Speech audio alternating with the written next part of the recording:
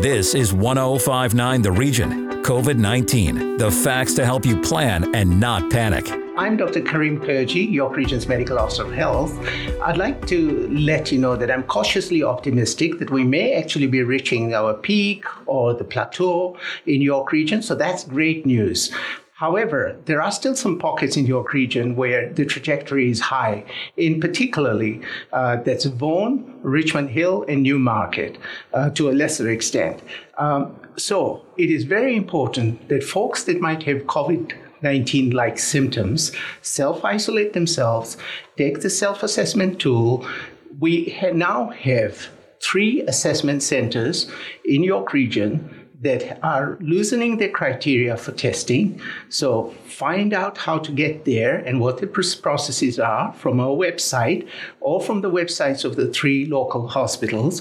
Get yourselves assessed and possibly tested, and we will be able to make sure that we put rings around all the cases and contacts so that every case that we prevent basically prevents about 60 to 100 cases down the road. Now, together with your efforts at physical distancing, as well as hand hygiene, and our efforts at case and contact containment, and with the hospital's efforts at testing, we should be able to come out of this soon.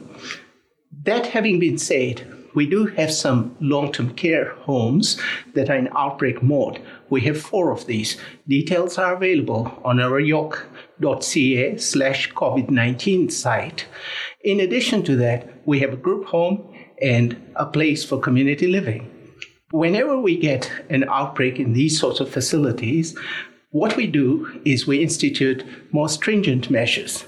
These include isolating the sick residents from the well residents, making sure that the staff are wearing personal protective equipment that's appropriate, and also that there are enhanced surveillance methods, monitoring methods for all the staff as well as the residents, amongst other measures. I'd also like to say that we sometimes have clusters in the community, and we have clusters in grocery stores. We may have clusters in the gyms in Vaughan, and details again are available on our website. So to conclude, I would say it is all in your hands, literally. Keep washing your hands regularly and maintain the physical distance, and we shall soon be over the worst. Many thanks again. Take care. Bye for now. Listen live anytime at 1059theregion.com.